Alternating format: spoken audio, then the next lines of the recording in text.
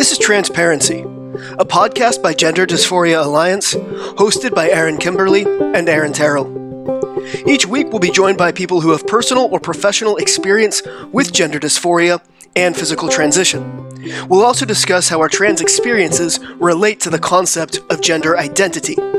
Join us for a compassionate yet heterodox approach to the question of trans. So,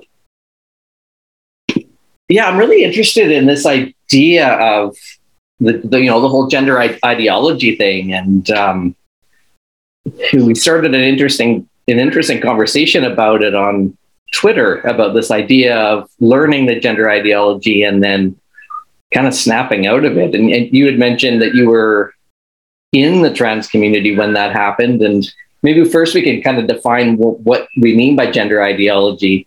Yeah, that's a good place to start, right? Yeah. Right. I mean, the I think the foundation of it is that somebody's internal sense of identity or proclaimed identity, and that's the tricky part. Is it's what's happening internally. That feeling seems to be so different for every person who claims to be trans or transitions.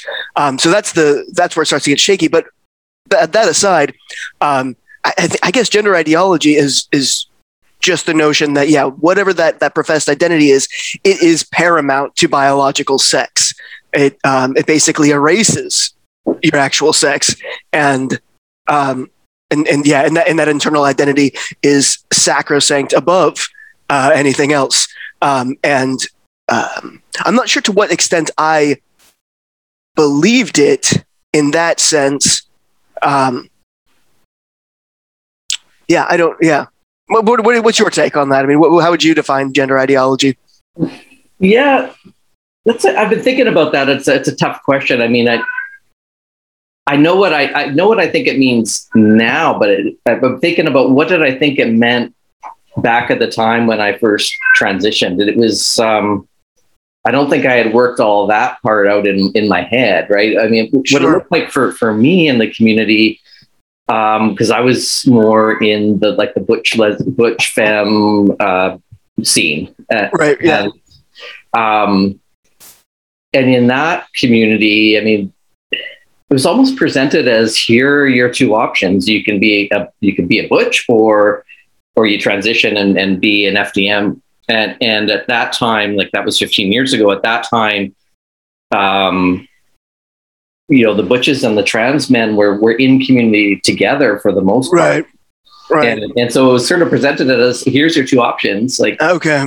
And I don't think anyone really believed that they were men. It was just a kind of a different way to be a butch, right? Like, right. Okay. To masculinize, and everyone had their own reasons for doing that. But right.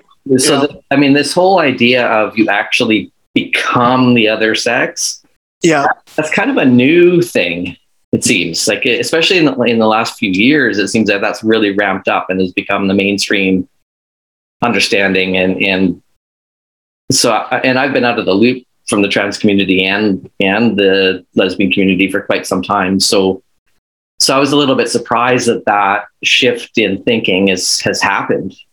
Yeah, it was a surprise. I mean, I transitioned later than you did. I transitioned 10 years ago, so a bit later, kind of at the start of the mainstream boom of it. Let's say, I guess the real boom was probably about 5 years later in 2015.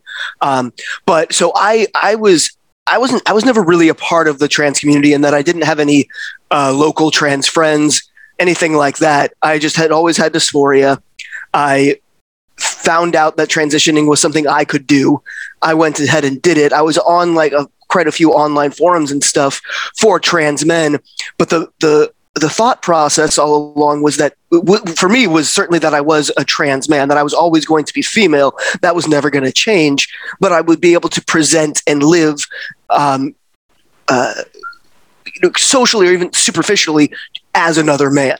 And so that was my goal. And also for me at the time, I was thinking, because I didn't know any like trans men personally or in relationships or anything like that. So my thinking at that time as well was, this is me deciding to be celibate for the rest of my life because nobody's going to want to be with like a man female hybrid thing, and that seemed like a perfectly reasonable trade-off to me as well. I was like, no, fixing this means more to me than like a partnership, right? Like that wasn't really a big deal to me. I've always been fairly solo, and it wasn't a big deal to me. And then it was basically, yeah. Anyway, so I transitioned again. Turned out I didn't have any problems dating people, but when I had been out of this scene for about 7 years, right? So I was kind of heavy into the message boards since the beginning when I was first transitioning. And then I just started living my life, Yeah. I actually ended up going on getting a bachelor's degree. I had a couple of jobs in the meantime. And I was just sort of living life. Mostly, I think after about a year or so, I totally passed as a man and just lived as such. I wasn't stealth entirely. There was a period in my life a few years ago where I was stealth for all intents and purposes, but anybody who could look through my Facebook timeline just a few years back is going to know. So I wasn't really super worried about it. It was just kind of like, I am a trans man. It wasn't a big part of my life, but it certainly wasn't anything that I was hiding. And then it was 3 years ago, I started dating another trans guy, and quite a bit younger than me. He was 25 at the time we started dating. I was 33. And that's when I got wind of how things had changed. And at first I just thought that maybe he was a little bit weird, a bit, a gung-ho on gender juice. But then he would introduce me to some friends that were also in the local trans community. I had no idea there was such a thing as a local trans community, but suddenly there were all these young trans men. And so at first I was like, dope. I'm quite homosexual in that direction, right? And so, but then I started realizing, wait, this is actually pretty alarming. So many of them were talking about transitioning, despite they didn't have dysphoria, they were transitioning to be trans. And I was like, well, that sounds worrying. And then also, but at the same time as not saying no dysphoria, they would also say things like, well, I'm, I don't have female genitalia, I have male genitalia because I identify as a man.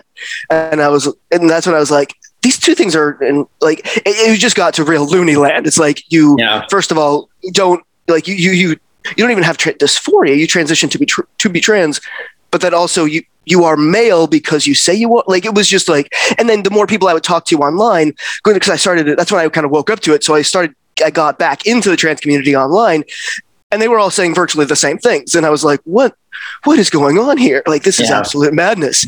And then, so again, that was about 3 years ago. The Rowling thing happened a year ago. And that's when I was like, okay, we've gone batshit, and we got to start talking about this. So I know. Yeah. And that's been my experience in the community as well, that it's kind of like, the worst thing about being trans is being a part of this community. I mean, I never had a lot invested in being a part of a trans community, but I was in contact with people because we were utilizing the same services, and I attended conferences and, looking for support and things like that. And one of the hardest things I think about being trans is you're in this community with people that have such completely different ways of identifying and understanding their experience. And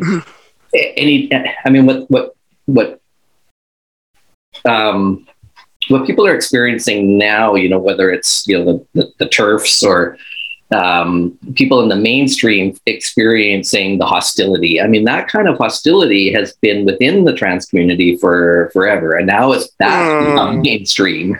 But because you go to these conferences or you're on online forums or chat groups with other trans people, and as soon as you say anything about what you think gender dysphoria is, what it means to be trans, how do you identify, it immediately blows up into a big hostile fight.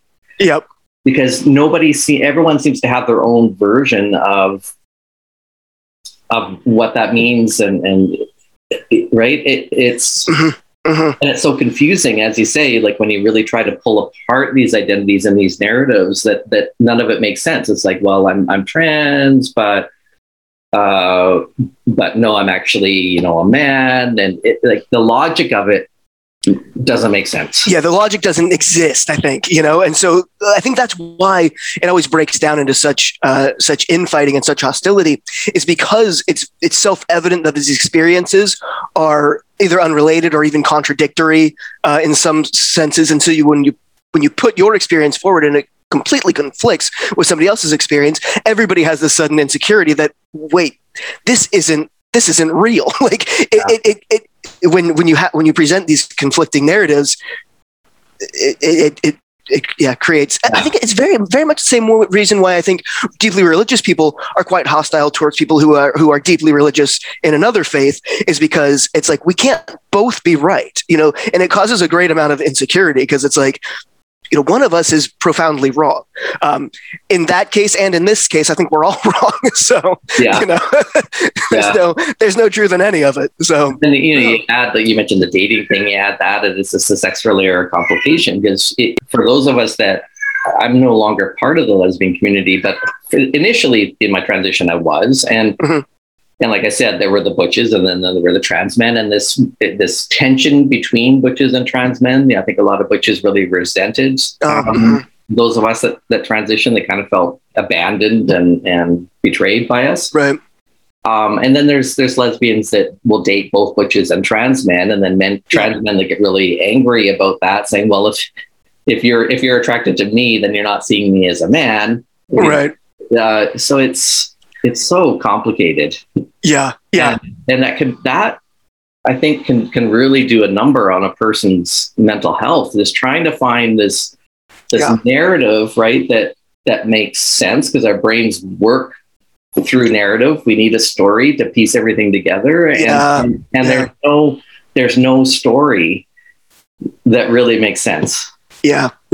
Except, I think, the idea that we have gender dysphoria. Yeah. And this is a treatment for it. Yep. But we don't actually biologically change sex. I mean, that's the only narrative to me that makes sense, that I've been able to settle into, that doesn't cause that kind of constant cognitive dissonance. Exactly. Yeah. Yep. Same. I got there, I think about just 2 years ago. I was like, because for a long time, I sort of lived with this narrative that my body was wrong, right? That's obviously kind of where gender dysphoria comes from in the first place. But I meant, like, that was the actual narrative, is that there was something literally wrong with my body. My brain was correct. I was supposed to be male, right? Yeah. And so I for a long time, I thought of myself as like a male with a birth defect.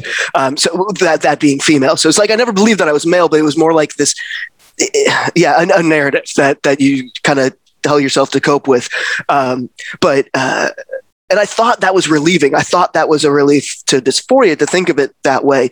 But it's not at all. Like, once I realized, I was like, no, I am just a female who has gender dysphoria, and changing my body to cosmetically look, like a man and present as a man is relieving to me. Like, that's just, that's the most, grounding way to look at it. But then when you present this narrative to the community at large, you have internalized transphobia, and you're, invalidating your own identity.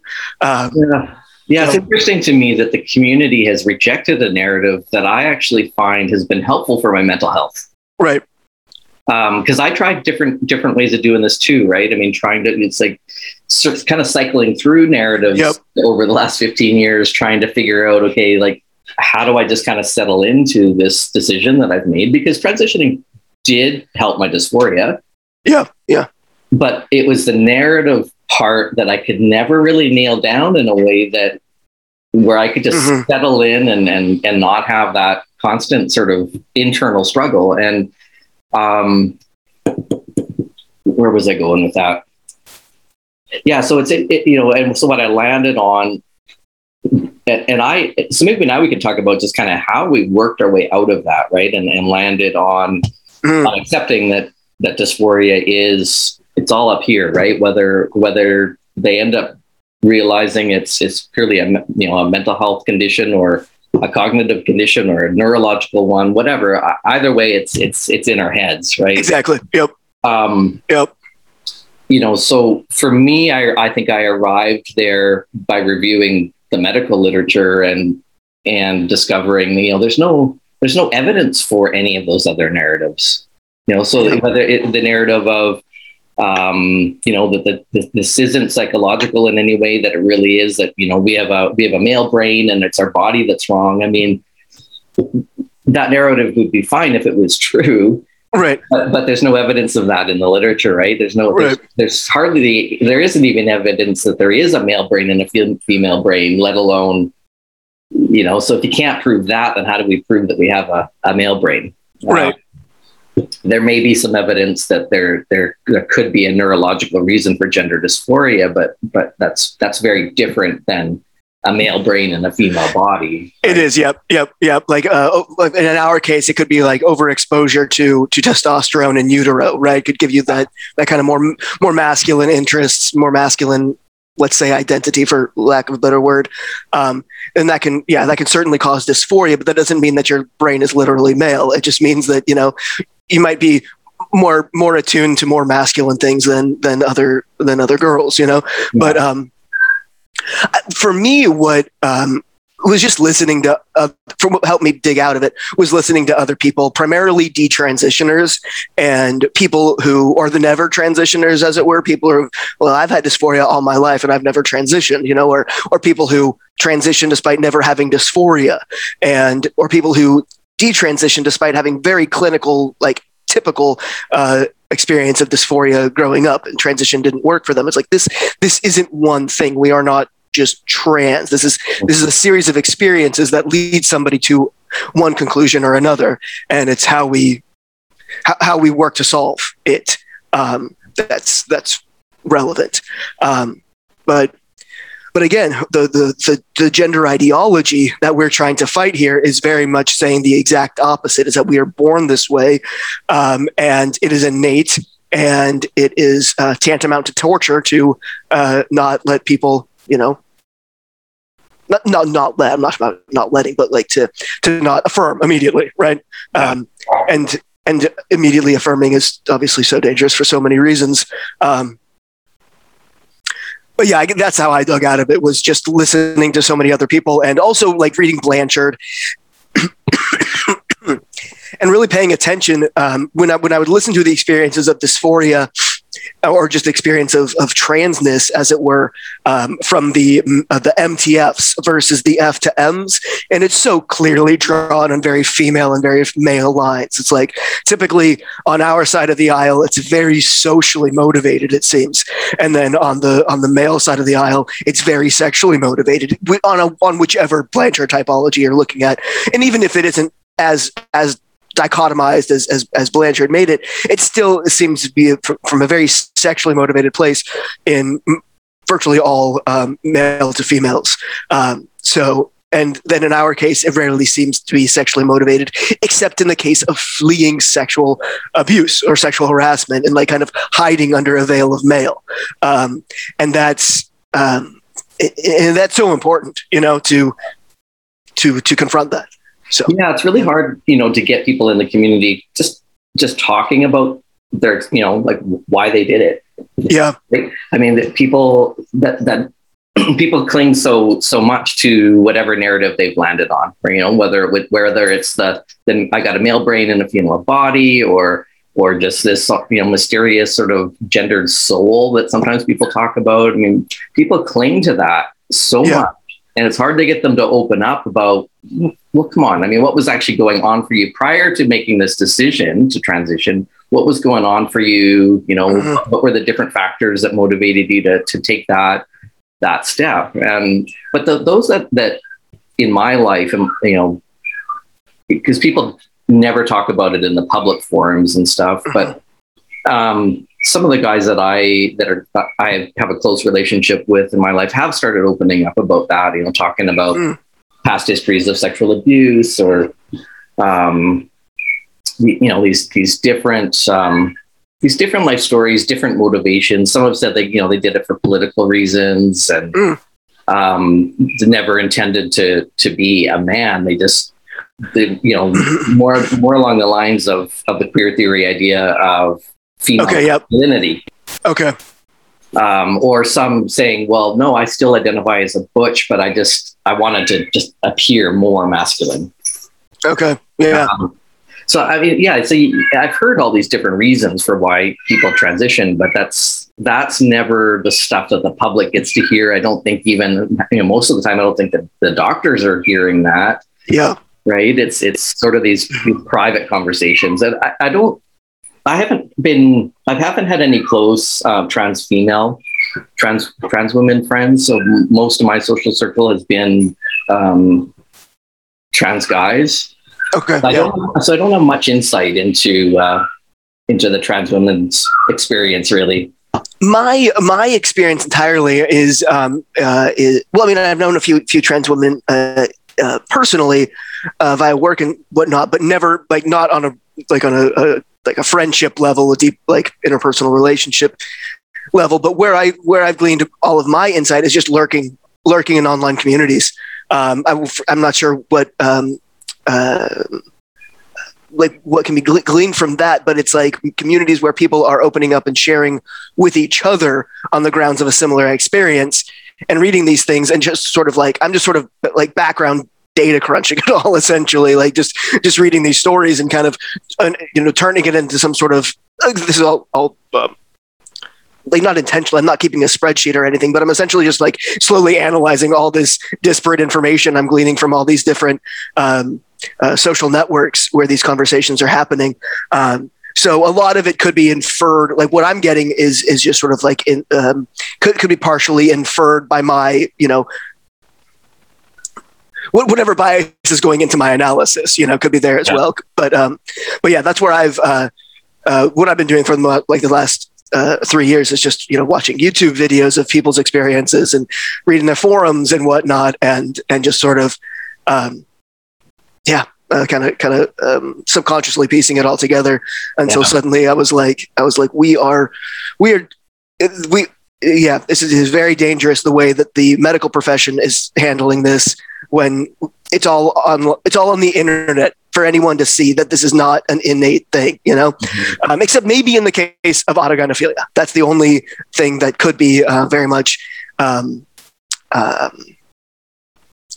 but as I said, unalterable, right? Yeah. But that's another conversation, I think.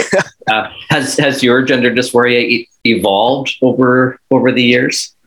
Well, it definitely transitioning virtually erased it.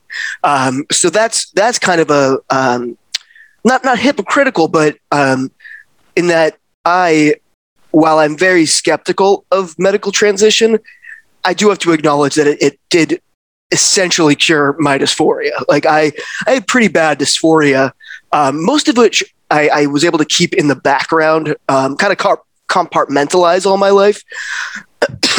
Excuse me, sorry. I didn't have a word for it. I didn't know what gender dysphoria was, obviously. And again, I think we're also obviously lumping a bunch of disparate experiences into that category. But I always felt like I just wanted more than anything in the world to have been a boy. It was it was an obsession. I felt like I've started to unpack where that came from, and I think it was just the fact that I was a tomboy and I was in a very conservative Christian upbringing, and I was constantly being told, "Don't do that. Girls do this. Girls do that. God made you a girl. Behave this way." And I think over time, I had a lot of shame about not being a girl so much as well. Okay, so I think I'm jumping forward, but I started to kind of internally think that if I were a boy, I would be free, and all my friends were boys, and I think I just started to develop this idea that it was my body that was wrong because I really felt like I should be a boy, and so I didn't have sex dysphoria as a kid, but I think the sex dysphoria developed as a result of feeling like my body is not what it should be in order to be a boy. I'm not sure if that makes sense, but I'm still trying to because it all mostly happened subconsciously, and I could be telling myself a narrative now that isn't actually the case when I was a kid. But this is what essentially makes sense. Thinking backwards. I remember this once. This is like one of my earliest memories is being in this preschool classroom and in a school, excuse me, a Christian preschool classroom, and there was this young teacher up front. I think he was subbing in, or maybe he was just doing this presentation. So we were probably about 4 years old, 5 years old, possibly, and he's holding this phone book, and he's like, "Who wants to come up here and tear this phone book in half?" And I shot my hand up, and no other kid in the class did, and he's like, "Oh no, I was thinking one of the boys," and I remember being so ashamed right then, and none of the boys raised their hand, you know. And so, but I just remember thinking, why was I so enthusiastic? I've always been really, really shy in public settings, and that shame I felt right then, I think was like the catalyst for the shame to follow, or that kind of social anxiety that followed, and one of those. That was one of many instances where I was, you know, kind of like shamed about behaving like a boy, which obviously it wasn't. I was just excited to try to tear a phone book in half, you know, like there's nothing gendered about that. But anyway, so just little things like that I think I sort of internalized this, you know, this supposed to be a boy feeling. And then as I grew up, I was very late to kind of develop, you know, and have I was late to puberty, which is obviously, this is actually another trend that seems prevalent in female to male transitioners, is late onset puberty. Don't know why, but that seems to be a factor in there. I think Sasha and Stella were talking about it at one time, or maybe that wasn't the case for me, but okay. I have heard that a lot of trans guys have gynecological problems, like condition, which was true for me. Yep. That was true for me. I started puberty late, and then when I had periods, they were agonizingly painful and also very irregular. So it was weirdly, I didn't have dysphoria about the period situation, which is also unusual. I had extreme dysphoria about my genital region in general, and certainly my chest. My chest dysphoria was debilitating, but but the periods thing never bothered me. I mean, it was incredibly painful and horribly inconvenient, but it didn't like have this kind of existential dread about gender or anything, which is weirdly usually not the case. But anyway, it was so. So I didn't actually start like feeling kind of like sexual attraction until I was in my late teens, I want to say, and it was only ever to men, but it was always. There was never any division between envy and attraction. Like it was basically the same feeling for me. And that never went away until eventually at the age of 27, 26, I learned about transitioning, and I learned the word gender dysphoria, and I was like, that's it. That's what it's always been. I'm not insane. Because I never told anyone what I was feeling. I always wished that I was a lesbian. I wish more than anything that I was, well, for most of all, I wish that I was a man, but obviously I couldn't do that. So it's like, man, I wished I was a lesbian. Yeah. But I had so much dysphoria about my own body. The idea of women were, I projected my dysphoria. Like women in general were just repulsive. Like I'm not going to duplicate what is disgusting on my body. You know, like why would I be sexually interested in that? So I was only ever with men. And then at 26, when I decide, I think it was 27 when I actually started testosterone. My sexual orientation virtually shifted. I hadn't even had any surgery of any kind. It was just a few weeks on testosterone. It was probably placebo effect. Most of my own dysphoria went away, and suddenly women were everywhere, and they were just incredibly gorgeous. And it was weird. Like usually there's the other direction that because most FTM transitioners were lesbians, and then the testosterone, screws with their sexual orientation. And I was like, well, testosterone can't make me gay. Everybody's saying it's making them gay. Can't make me gay because, I'm already gay. Obviously we're using that word incorrectly here, but at the time that's what I was thinking. I've never heard that happening to trans women. Ever. No. I think our sexuality is much more fluid than theirs. And also hormones aren't going there. We take a hormone that drastically increases and intensifies our sex drive. It diminishes it. So it's not, I don't think is not going to be the same. And I also think males are just more. I don't think their sexuality is as fluid as ours. I think it's a little more solid. But but anyway, yeah. So suddenly I was attracted to women, but that's leveled out. The attraction to men actually did ultimately come back, but there was no more envy. I'm now attracted to, like, if I'm attracted to men, it's going to be like a pretty effeminate guy. And I'm going to, wish to anything he's actually FTM, because, that's where my orientation lies now. So, like, I've got a partner. We've been together for 3 years now. He's also FTM. But yeah, it's weird how it altered my sexuality to be primarily same-sex attracted in a way that always repulsed me before, but now I'm like, oh, dicks, like, that doesn't sound good at all. But anyway, yeah. So I think, I'm not sure that I kind of went in a different direction there, but like my dysphoria again just fell off a cliff essentially after I kind of presented more male. Top surgery was still, no matter how gender critical I get, top surgery was the greatest day of my life. Like I have never once looked back from that. That was so relieving, and it's still to this day just a sense of great contentment to me that those are gone. And even if I don't have access to testosterone anymore, and like maybe things, fat ends up redistributing or whatever, I was like, that I can live with, but they'll never grow back. And that's but I also, my heart goes out to many detransitioned women who have so much trauma about the fact that they had top surgery and now deeply regret it. And I feel really, that's heartbreaking. Yeah. The idea of, rapid onset gender dysphoria, I'm really curious if they really experience that in the same way that those of us that had childhood onset gender dysphoria, like, is it the internal experience of that? I'm curious, is that the same? Because the narrative is that this is innate, and you're born with it, and just like being gay, right? You're born with it, and it never goes away, and so conversion therapy efforts are harmful because you can't coerce somebody to change that, right? But the idea of both detransitioners and rapid onset gender dysphoria really challenge that narrative, right? If someone can acquire gender dysphoria and it truly does internally feel exactly the same as childhood onset gender dysphoria. And then on the other side, that some people can recover from gender dysphoria, it really challenges this narrative that it's just this innate, wired into our brain's experience. It definitely does. Yeah, it's well, I mean, a lot of the detransitioners too did have early onset gender dysphoria, and that was one of those things that made me realize, like, there's so many ways to look at this. But with rapid onset gender dysphoria, I think we're talking about at least two different things. With rapid onset gender dysphoria, there's kind of like either the like an obsessive fixation. Oftentimes there's like a history of eating disorders and depression and anxiety, and I think this is just latched onto as, this will fix it. This is the direction I need to go.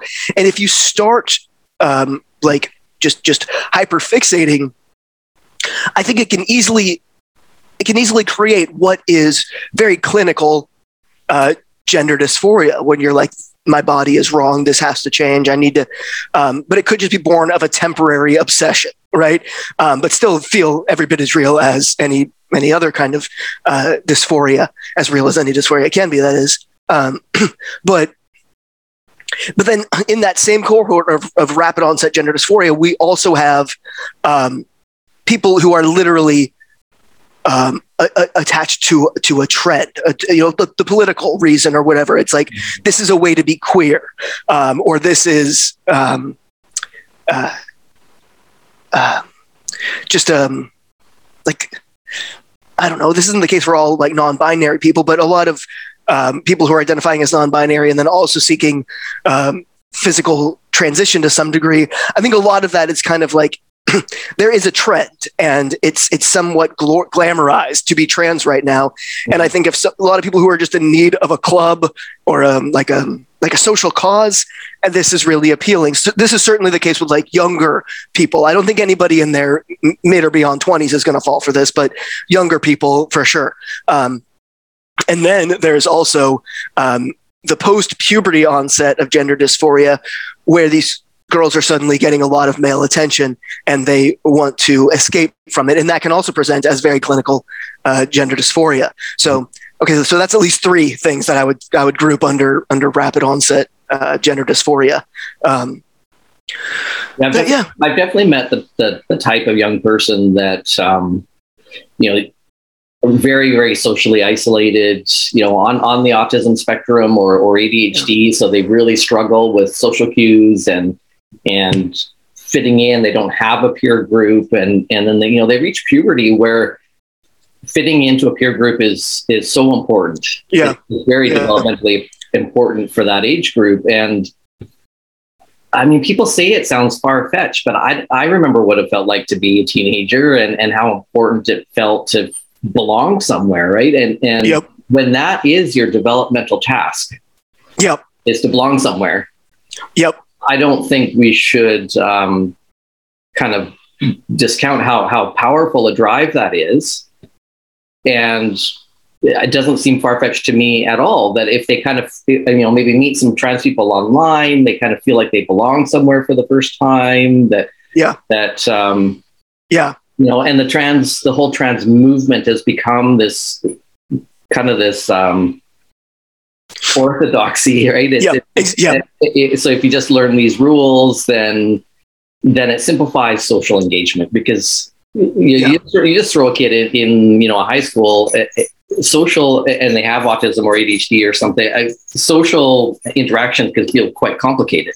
Yeah. Not picking up on social cues. But if you have this structured orthodoxy and people just need to learn how to behave according to that, almost like a rule book.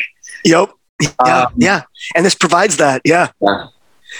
No, that's such a good. So they find this kind of quirky peer group to belong to for the very first time, and so I can see the appeal. Yeah. Which in itself isn't bad. No. It's the if they take it, a step further into the medicalization of it, that's where I start to have concerns. Like, to what extent do we want to be kind of promoting this idea that you need to medicalize your body and cut off parts of your body in order to fit into a social group? Yeah. Because the scary thing is, as you said, that's a completely normal developmental state for certainly young teenagers, all teenagers, right? Well, all of us in general. But I mean, that it seems almost criminal to me that clinicians, that mental health care workers, who obviously are trained in developmental psychology, are completely throwing this all away and just pretending that this is innate, and it's like everybody's gone completely religious, because so it's all propagated by, like you said, so not only are these kids in need of a social community, they found it. It also provides the answers as to why they're so socially awkward. It's like, oh, it's because I'm trans, right? And that also makes you kind of like among the saints now. So you're not just the awkward, goofy kid who can't make friends. You're now basically part of this chosen few with this cool thing, right? Yeah. And then you've got the external culture just glamorizing and glorifying it and praising you every step of the way.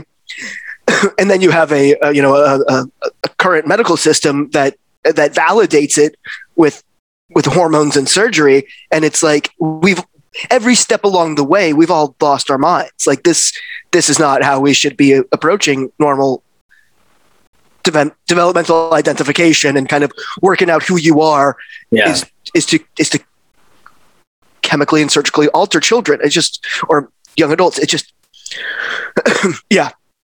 It seems like the clinicians that have specialized in this work and have been specializing in this work for quite some time, they're immersed in that culture as well, right? Along with the trans people immersed in this orthodoxy, and have become trans activists themselves. And so I think they've got the same blinders as a lot of trans people do, right?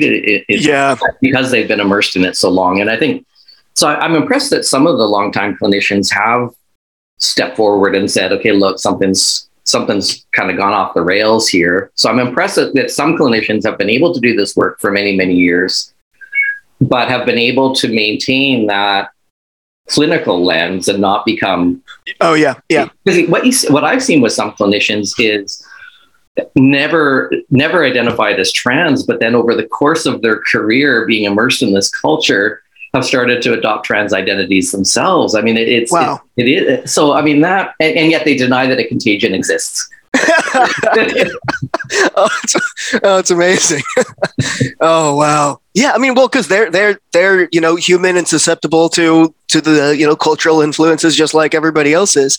Yeah. And it's just really remarkable that people start so like an adult professional is working in that capacity and starts to kind of realize like, oh, this presenting with this means you're trans, or this feeling means you're trans. I'm trans too. Like I've got that, or I've felt that way, or, I'm not really comfortable with this, such a thing. I'm trans too. And so it's kind of remarkable that they would go, oh, I'm trans too, rather than going, wait a second, these are all just normal human experiences that we're kind of putting into this very rigid box and latching onto it. We used to just call that personality. Right? Yeah, so much of it. Yeah. Well, yeah. The culture's been inundated with this idea that like, this pink and blue, it's like there are men and there are women, and women feel this way and men feel this way, which is obviously not true. But then people are going, oh, well, I feel a bit of this and a bit of that. I guess I'm trans, rather than I'm just a normal person, with a myriad of experiences and feelings. It's been very clever marketing. Yes. Very, very clever. Yeah, just co-opt that rainbow relationship with it, right? Because there's a part of me that's like, man, Judith Butler was smart. Oh yeah. I mean, as much as I see the damage that these ideas have done to me personally, to my friends, to now society at large, but at the same time, you have to kind of respect how very smart the marketing has been.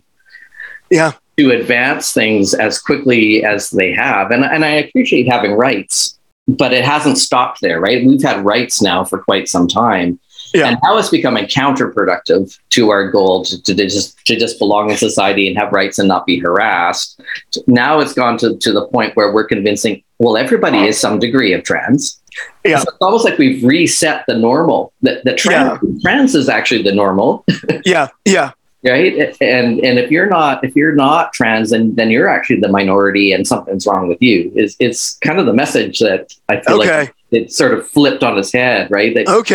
We've got a case here in Canada that's going to be heard by the Human Rights Tribunal in Ontario because a little 6-year-old girl came home from school one day very upset, saying that her teacher told the class that there was no such thing as boys or girls. And so the girl came home upset, saying, but I feel like I'm a girl. So can you take me to the doctor? Because something might be wrong with me.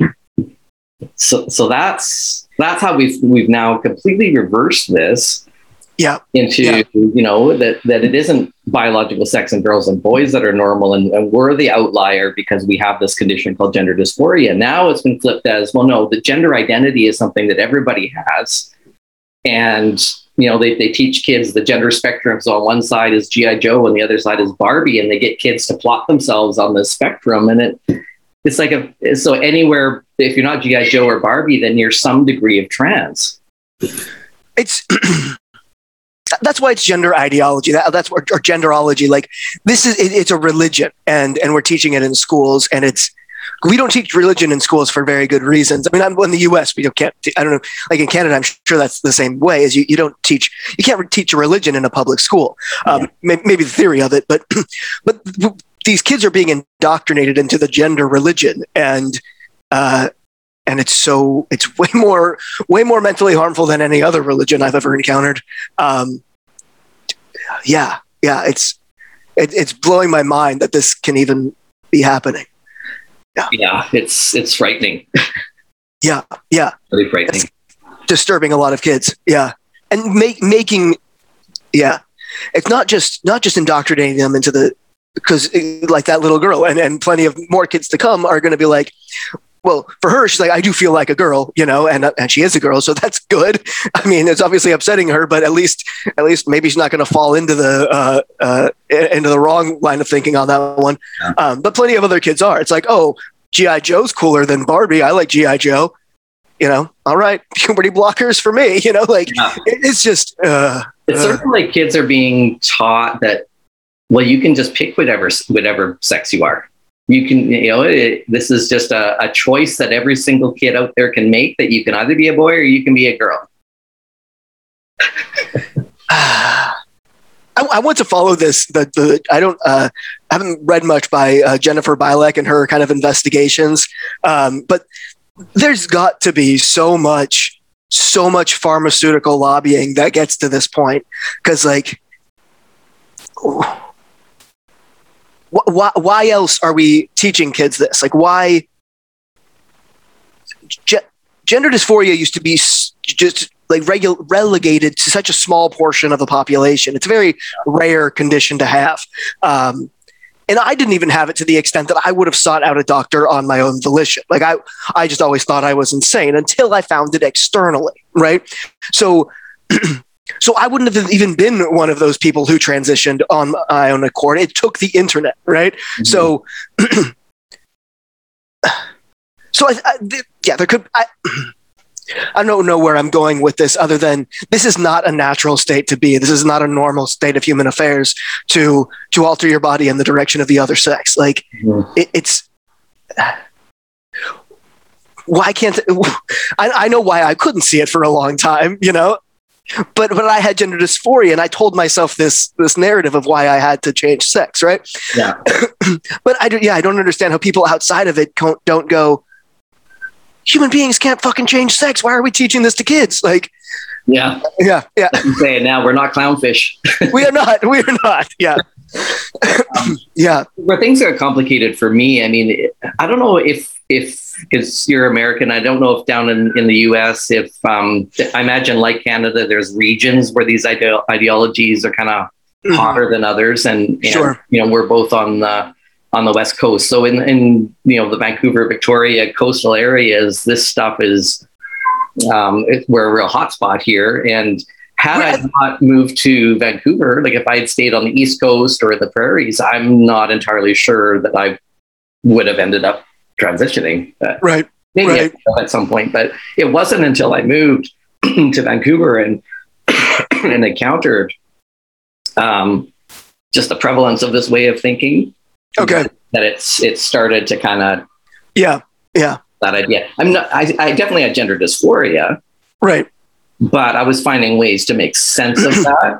As part of a lesbian identity, there were lots of butch lesbians, and then the drag king scene became popular for a while there. I don't know if it still is, but I would go to house parties, in different parts of Canada and go there, and there'd be women dressed as men, but they weren't trans men, and they had, to my knowledge, none of them have transitioned. It was a part of lesbian culture, and I felt pretty comfortable with that, and I made sense of it that way until I moved to Vancouver. And okay, yeah. But 15 years ago in the lesbian community, back then it was called gender identity disorder, not gender dysphoria, and that was talked about pretty openly, and that was kind of thrown around that people would talk about having gender identity disorder. And I think that was actually a protective factor for me, that I did have quite a few years in the lesbian community and these conversations about gender identity disorder, and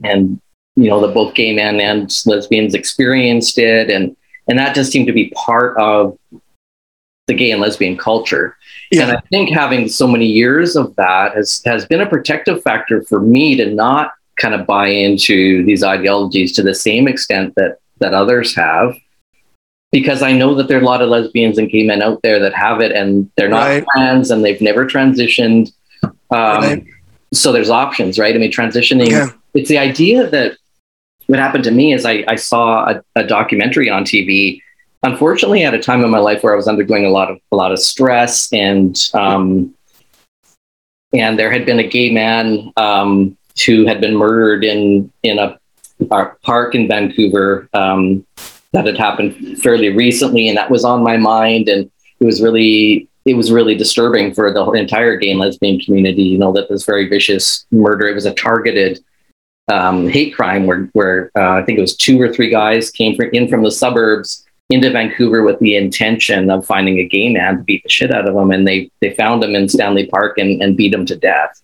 Jeez. And so that was really weighing on me, and then just different. The breakdown of my first marriage, and then when my daughter had just been born, so there was a lot going on at that time. And I saw this documentary on TV talking about trans kids, and that if you have these feelings, these cross-sex identification feelings, that meant you are a trans person, right? So and that started to like a little worm in my brain. It's like, okay, so it started to break down my identity, right? And it started, it's like, okay, so well, that's how I feel. And I felt that way right from like my very earliest memories, like around age 3, feeling that way. So I thought, oh, well then I guess I'm one of those trans people, that I'm not actually gay or lesbian after all.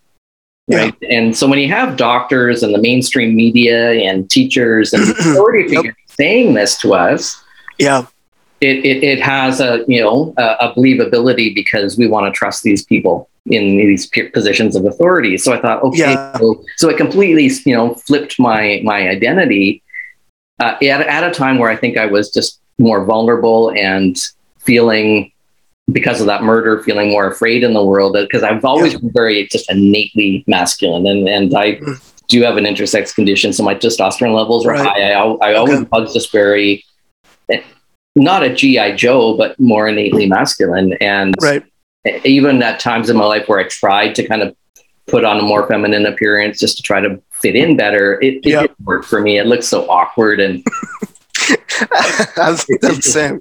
So I think I was just terrified at that point, because I did receive a lot of harassment, like just walking down the street, appearing the way that I did. You'd get homophobic slurs, screamed at me and stuff. And it really wore me down after a while. After year of experiencing that kind of homophobia. In hindsight, I think this was kind of like a loophole that I found. Right. Not that I didn't have legitimate gender dysphoria, but the reasons for transitioning, I think, was kind of a loophole for me to, it's like, okay, here's my escape from a trapdoor. Yeah.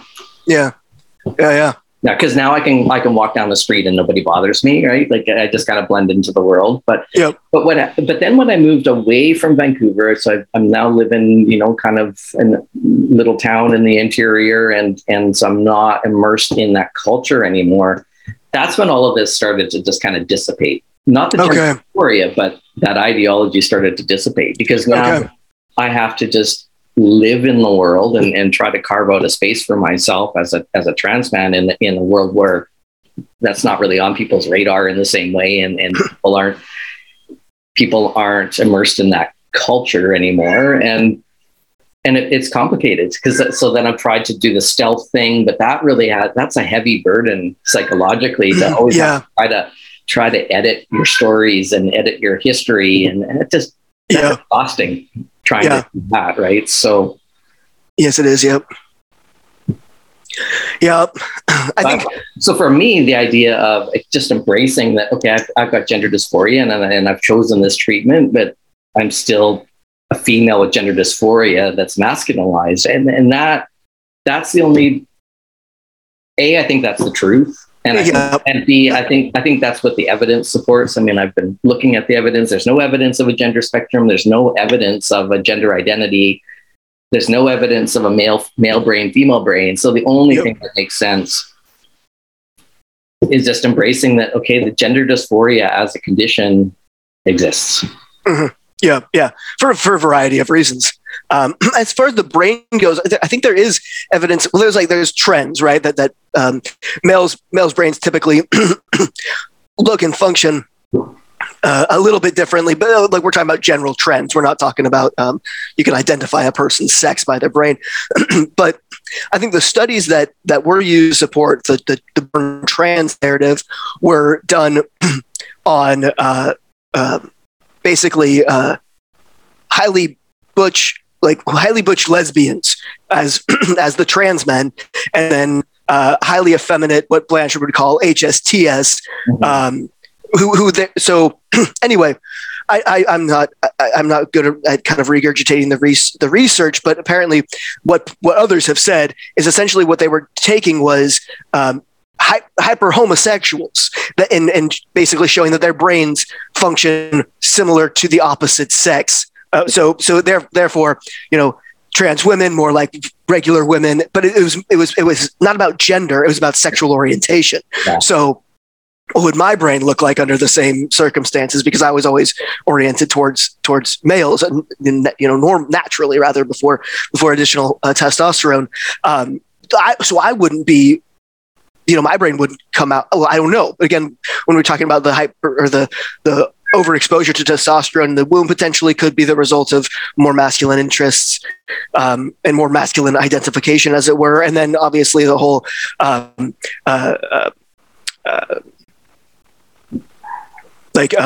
weird puberty, probably endometriosis is probably what I had. I was never diagnosed, but things like that. I'm not sure if that correlates, but we don't know at this point. And you obviously can't research what causes dysphoria or anything like that anymore, because again, it's gonna quash the narrative of gender. But I don't think gender exists. I don't think we have a gender. I think I also like gender identity disorder, like I was writing about in that conversion therapy piece I wrote, is that gender identity disorder makes much more sense to me and feels much more accurate than gender identity. Mm-hmm. To identify as a man is meaningless. But having a gender identity disorder, that feels accurate to where dysphoria comes from, in our case, certainly. But what else was I going to say?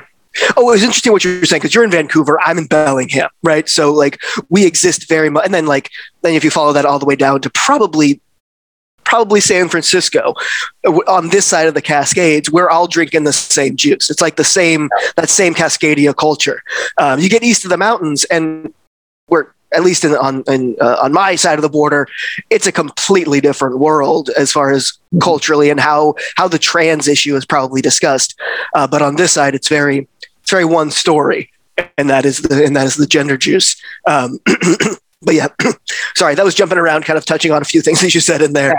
Yeah. And despite the fact, we were talking earlier about how within the trans community, there really hasn't been a single narrative. I mean, because there is all that infighting. It's no, it's this, no, it's this, no, I identify this way, no, I identify, as trans, and I never wanted to actually, appear the opposite sex. Like some actually, I've heard people say when they're taking testosterone, they're actually upset by how much it masculinizes them, because they wanted to kind of fit more in that, gray space, neutral space. And so you hear all these stories. And so it's interesting how just this one single narrative has rose to the top in terms of policy and law. And I don't understand how that happened, because there's no consensus in the clinical community or within the trans community about what this means and how we've constructed our identities. But these certain ideas have, so people are speaking on our behalf, saying this is what it means, and we're going to write policy at an international level based on one person's perspective on what it means to them. Yeah, yeah. And it completely conflicts with this other person's perspective. And, when you branch the two together, they conflict and invalidate each other, making the whole thing fall apart. But everybody just pretends, oh no, it's just one happy community, and it all makes sense under this trans umbrella. And it's just, it's madness. But like what you're saying with like people who are offended, or like they start taking testosterone, and then I've noticed this as well, as like people are upset that they're being treated like men. It's like, well, I don't want to be a man, and that was again, one of those, when I kind of got wind of the massive explosion of FTM transitioning, one of them that I was friendly with at the time was saying that that they never wanted to pass as a man. They wanted to pass as a trans man. And I was so profoundly offended by that when I heard it. It was like, because that was an insecurity that I always had. It's like, I don't want to be this third thing. It's like, I feel like I should be a man. I want to live and present as a man. But there's no getting around the fact that I just am a trans man. Being a man is not possible. But anyway, it was just so, and then he seemed just completely dumbfounded by the idea that I just wanted to live and be a man in the world. And he was like, oh, I want to be trans, and I is offended when people don't see him as a trans man, but as a man. So my initial feeling was just so much so much anger and like but then, and there were a lot of other things I got wind of that were along those same lines, where my initial feeling was just, I was so offended. I felt like this is like the most cruel appropriate, not the most cruel, but it is the most dangerous appropriation, that's for sure. And so those feelings of anger at that quickly shifted to how widespread that thought process is, and how widespread, therefore, of a medical emergency we have on our hands here, and that my being offended about my identity being invalidated or whatever is kind of small beans in the grand scheme of what's happening here. Yeah, they're competing agendas. Yeah. When some people are just doing this stealth thing, and they're just trying to they transitioned and now they're just out in the world, blending in and just getting on with their lives, living as men. And then those that they very much kind of wear the sort of the big trans banner over their heads everywhere they go, right? Like it's for them to be seen through that kind of rainbow lens. So they are competing agendas, and it's and that I think the radicalization of trans politics is making it a lot harder to just live in the world and get on with my life. And it's making it, I think, less safe. So on one hand, trans has become very powerful, the trans lobby, and has advanced very quickly, but it's also fueling this more and more hostility towards everything queer and trans. And it's interesting how seeing it play out in the UK, because I think they're, a few years ahead of us in seeing this play out and progress. And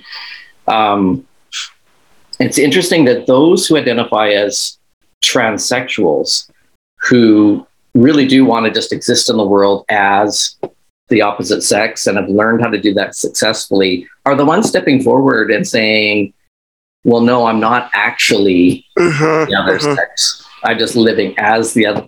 So it's I don't know how to articulate it. It's contradictory, isn't it? It's contradictory, yeah. But but they're the ones stepping forward. But I think it's because, and I would say I would fall into that category. Where I'm living my life as a man. I think I do that fairly successfully.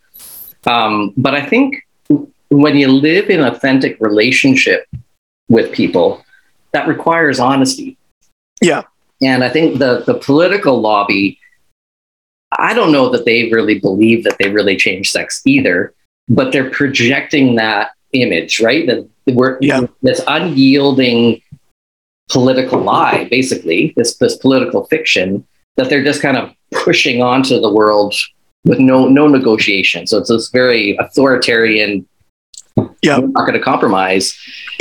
That I think is doing far more harm than good, because you can't have trusting, authentic relationship of any kind based on a forcefulness and a lie. So they end up being much more successful politically, certainly in my social world, of just saying, hey, this is my reality. I had gender dysphoria. This is the treatment I sought. It's been helpful. I'm not trying to harm anybody. I'm not trying to lie or pull the wool over anyone's eyes here.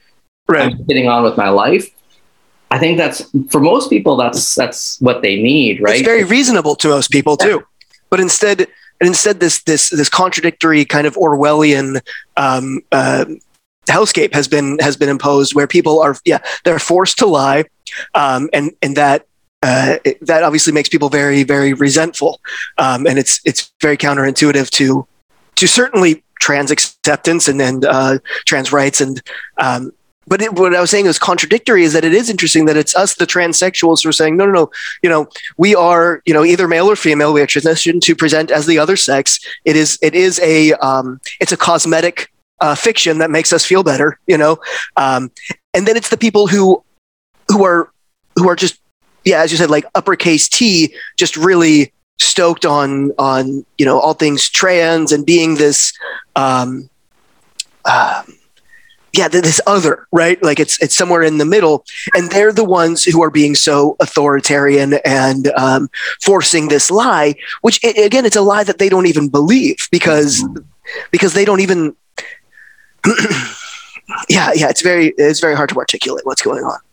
Yeah, and then the whole language issue, right? The compelled speech, the rewriting of language. The birthing parent or birthing person rather than mother, and the vilification of women who object to being erased by this language. It's like, and that's not happening to men. Like we don't. No. Men aren't being called testicle danglers or whatever. Right? It's only the female language that's being rewritten. And early in my transition, I had to sit in gynecologist's office, and it feels awkward, whatever. But it never occurred to me that I need to rewrite the language that everybody uses to accommodate me and make my awkwardness feel better. Like right. Yep. So that's a very new phenomenon, right? That it is. Yeah. And I don't know how the I think not to be too gender or whatever, but I think that's certainly a more female way of approaching the situation. Is like I'm going to blend myself into this situation and not cause a fuss. And I think what we see. Most of the activism is happening on the male to female transitioner side. And I'm curious, though, what it was like in the past before this forced fiction was imposed, because I think much of the forced fiction is due to autogynephilia, right?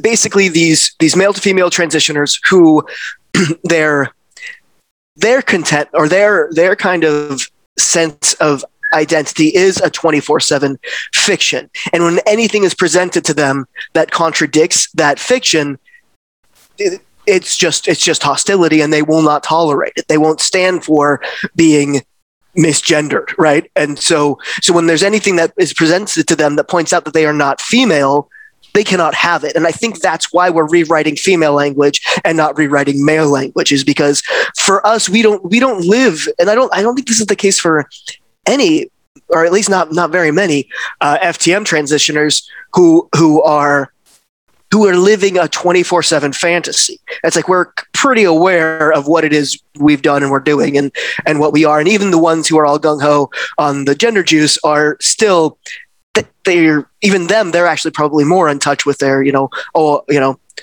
I belong in womanhood and yada yada. That seems to be the case with them. But so in the past, I think most of the female to male or the male to female transitioners were the HSTS kind, who were also aware of the fact that they were male. Their experience of gender dysphoria is more attuned, I think, with ours. Is that it's more comfortable to live and present as a woman. It's helpful for their sex lives, to do that. And but they were aware of the fact that they were male. Like I don't think, but with the autogynephilia kind of taking center stage now, and of course it's taking center stage, but nobody knows it or is allowed to say it. But that's what's happened is autogynephilia has taken center stage, and these heterosexual males who are aroused or even just attracted to being women, that's a fantasy they have to 24/7 sustain, or it falls apart because they're not naturally feminine. They're not. It is 24/7 fantasy, and then they're using that same kind of very entitled perspective to shove laws down other people's, on our behalf. It's like, we don't want this.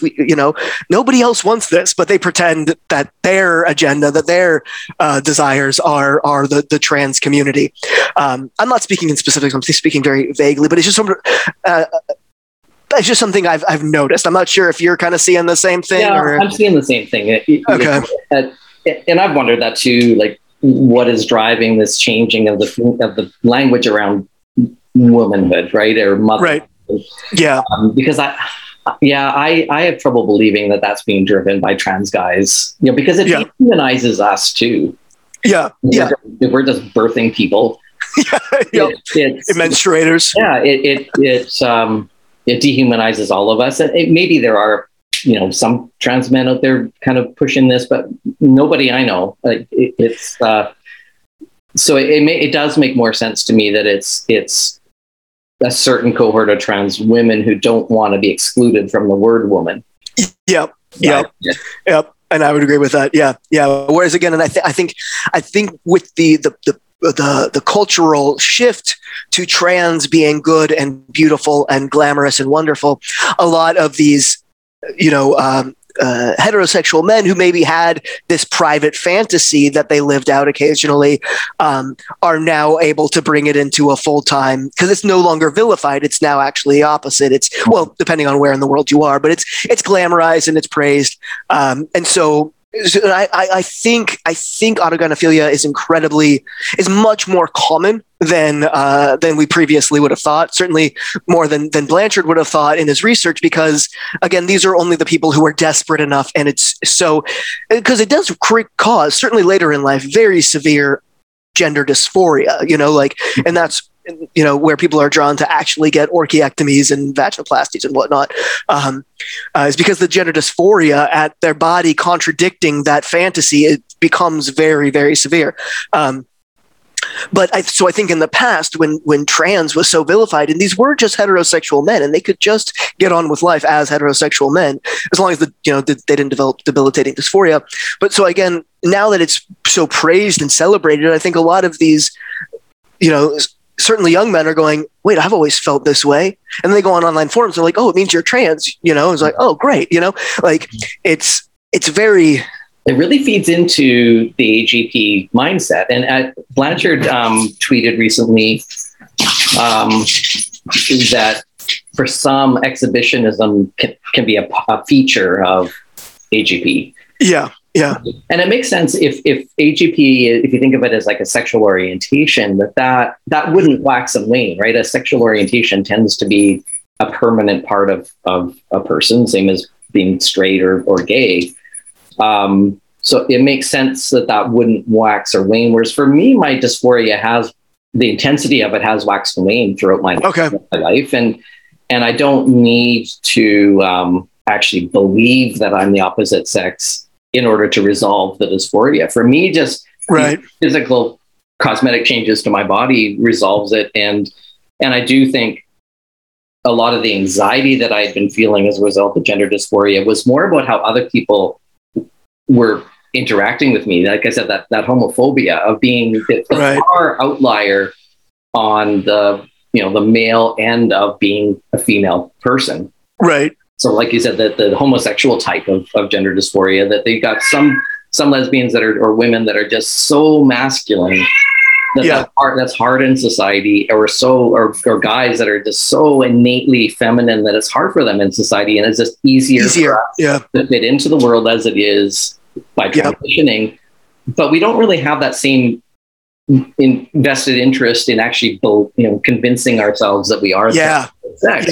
AGP doesn't work, right? That unless it's convinced, it's convincing, and everyone believes it, and that you can convince yourself. Yep. And then anything that contradicts it, anything that abuts the fact that it's not true, it seems to cause a lot of anger and resentment, and and they're working against our interests, because my agenda and why I'm starting to speak out about stuff is knowing the impact of homophobia on my decision to transition. Something has to be done about homophobia. I mean, I found this loophole and took the escape hatch, but I still care about homophobia, and we still need to do something about homophobia, right? I don't want to be Iran, where all gay and lesbian people transition in order to escape homophobia, right? So I want to advocate, as many of us advocate for true gender diversity, in the sense that women get to be a whole range of things, and that should be socially acceptable, and men should get to be a whole range of things, and that should be socially acceptable, and actually really truly embrace diversity, so that we don't have to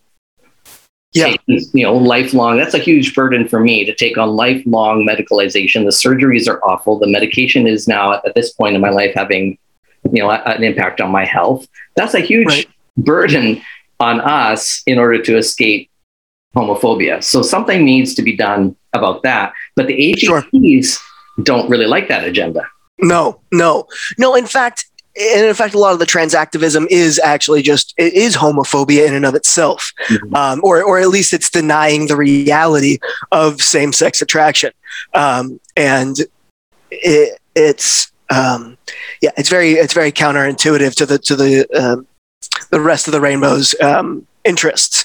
But I agree with what you're saying. Is like if the homophobia, I couldn't call it homophobia in my case, obviously, but I think a lot of the early life social signaling that I guess a lot of probably butch lesbians experience is similar to what I experienced, even though I didn't actually end up growing up to be a lesbian, but it was very much this constant, like, girls don't behave this way, you're not acting right, and then like being too masculine and getting those external social feedback that makes you feel wrong in some way. And I think that's what a lot of highly masculine girls who are going to grow up to be lesbians and highly effeminate boys who are going to grow up to be gay men internalize this message. It becomes their body is wrong and we have to change our bodies in order to but like in your experience that like so homophobia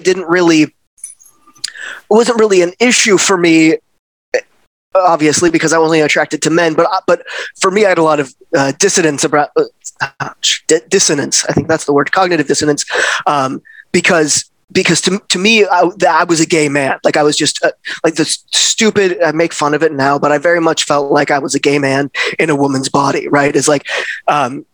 My sexual orientation wasn't that big of a factor, so much that it was like I could kind of be in my head, I thought of myself as male, right? All along.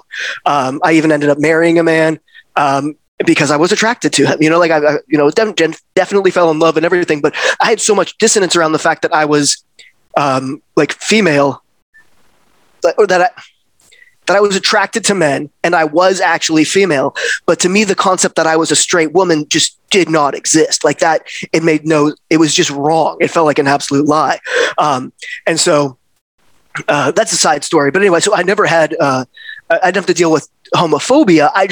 So there was never anything external. It was all internal for me. It's like, this is not right. I am not what is seen, what is reflected. Which of course I was. It was just dysphoria, that was making all this noise in my head about it all. But anyway, but so no, I didn't experience homophobia as after as an adult, right? And so that didn't ever play a part in my decision to transition like it did for you, where you continued to get that external social messaging telling you that you're not right, that you don't fit in with the rest of the male, female, man, woman population. And that never went away for you. Yeah. Yeah. And I think, both of us have probably been accused of aligning ourselves with the evil turfs. Oh yeah. But for me, what they're saying, and I mean, I was a feminist long before I transitioned, and what they're saying fits better in alignment with my goal socially, not personally, but socially, that this idea that we need to do something about gender stereotypes and we need to actually embrace true diversity. That's what the feminists have been doing long before trans ever became, a hot topic, of expanding what it means to be a woman and expanding what it means to be a man, so that people can just innately be themselves without feeling like they need to fit into these tight little boxes. So it's interesting to me how the feminists and the gender ideology is kind of really butting heads over this. Yeah. But for me, it's just kind of a no-brainer that because my goal is to expand and make it more socially acceptable for people to be outliers on the far ends of that spectrum, not the gender spectrum, but that there's a range of innate personalities and physical traits within the female sex class and the male sex class, and we shouldn't have to cross over to being male just because we're the far outlier on the traits, right? So ideally people wouldn't need to transition because they could just innately be themselves and express themselves and feel safe in the world. And so those that are, and it's not all AGPs, I really respect those that have come forward and say, yes, I have AGP. I really, like the Debbie Haytons, and like I really respect that. Because we can work with that, right? Absolutely, it doesn't have to be, it's this horribly pathologized thing. As long as people are willing to be honest and engaging respectfully in the world. So I have absolute respect for that. And it makes it a lot harder for people to kind of bury the reality of AGP when people are stepping forward and saying, well, actually, I have it. So exactly. But those that are... and they hate us for that. Not, obviously the AGPs hate the self-aware AGPs, but I think the trans community at large hates it when they come forward and be like, oh no, it's just this, this, and this. And that's when they're like, self-hating, internalized transphobia, shut up, TERF, they hate it. So, I mean, all this conflict that's brewing in our society, more so in the UK than here, but I do think it's coming here quite soon. I think we're probably about a year or so out, just in my read of kind of the rumblings underground. I feel like that conflict is mostly between AGP and feminism. Yeah. Less so than just trans and feminism. Right. Yeah, agree. I think, that is the primary. Obviously, a lot of the feminists have take issue with, masculine girls being told societally that they need to transition. Obviously, feminists are going to take a big issue with that. But as far as the actual policy changes, the ideological butting heads. Yep. I would agree with that. Because I don't feel like I'm at odds with feminism at all. Nor I. It actually better explains my experience than the gender ideology does. Oh, exactly.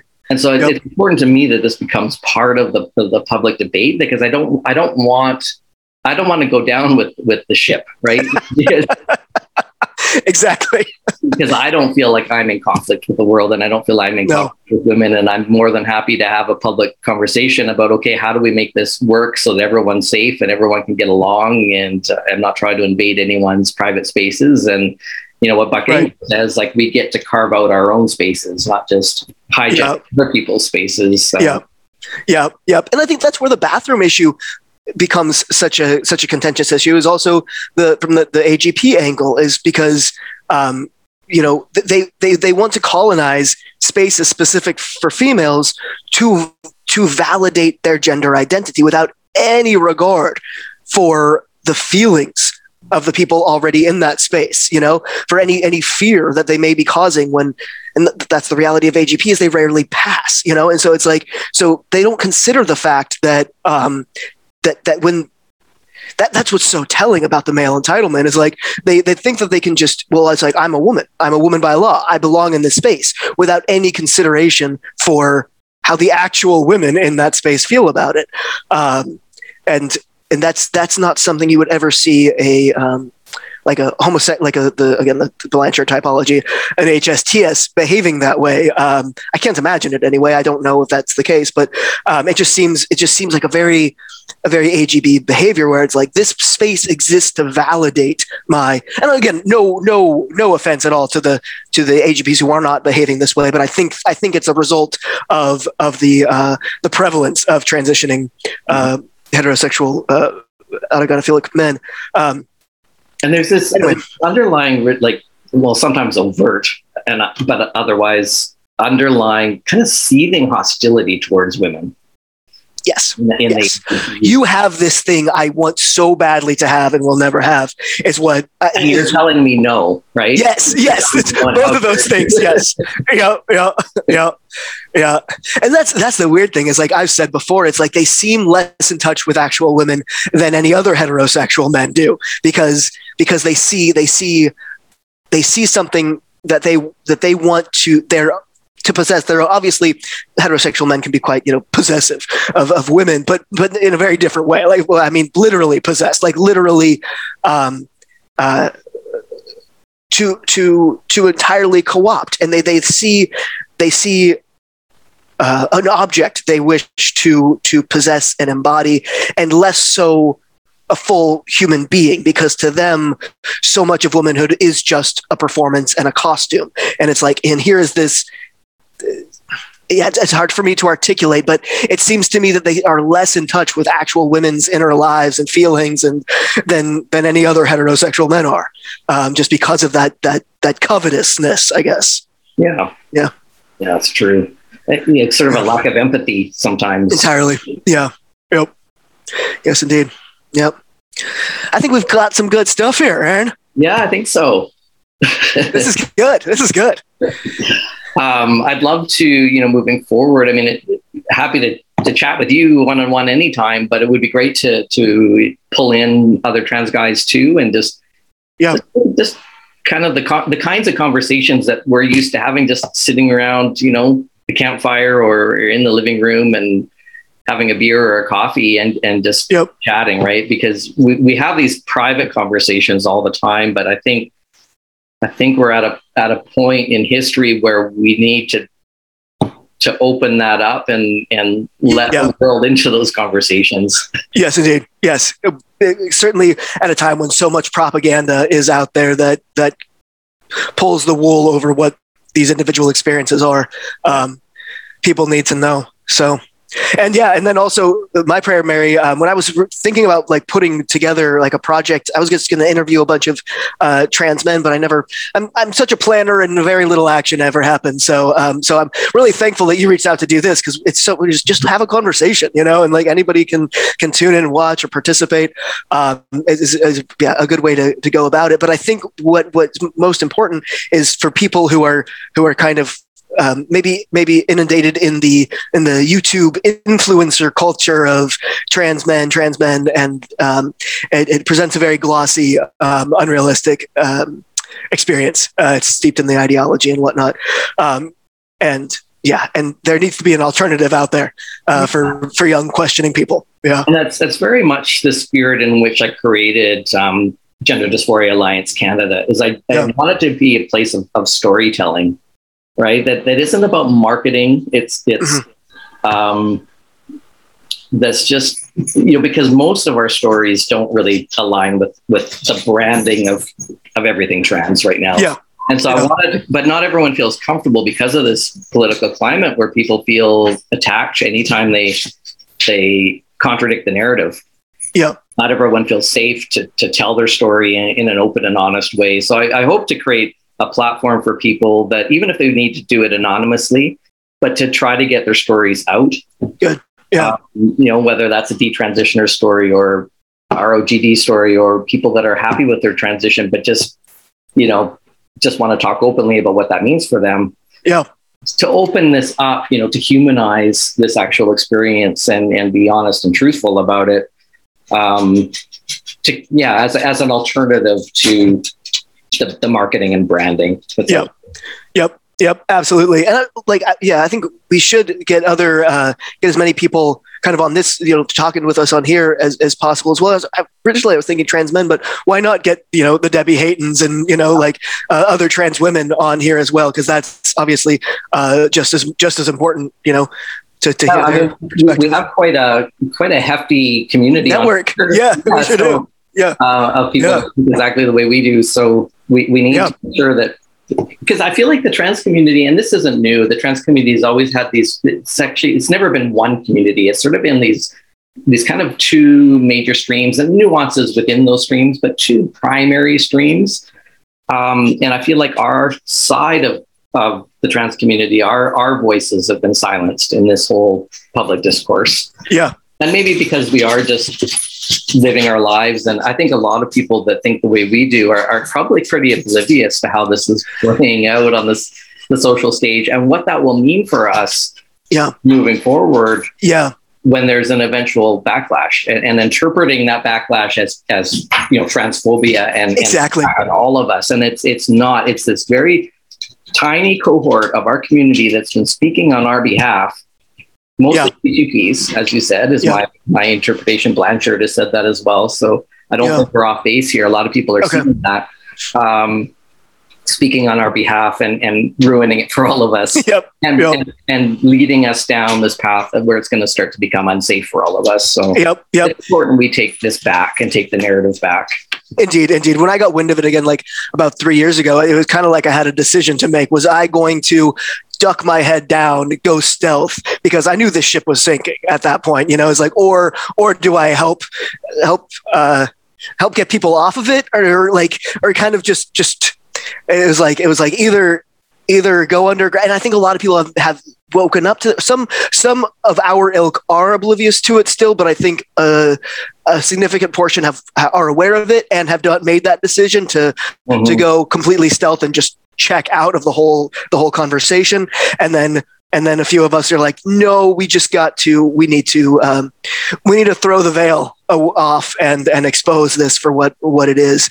And not in a bad way, but in a way that's like, there could be a lot of good that we can do here to correct the direction that it's going in. Yeah, I agree. Well, I really appreciate the conversation. Yeah, me as well.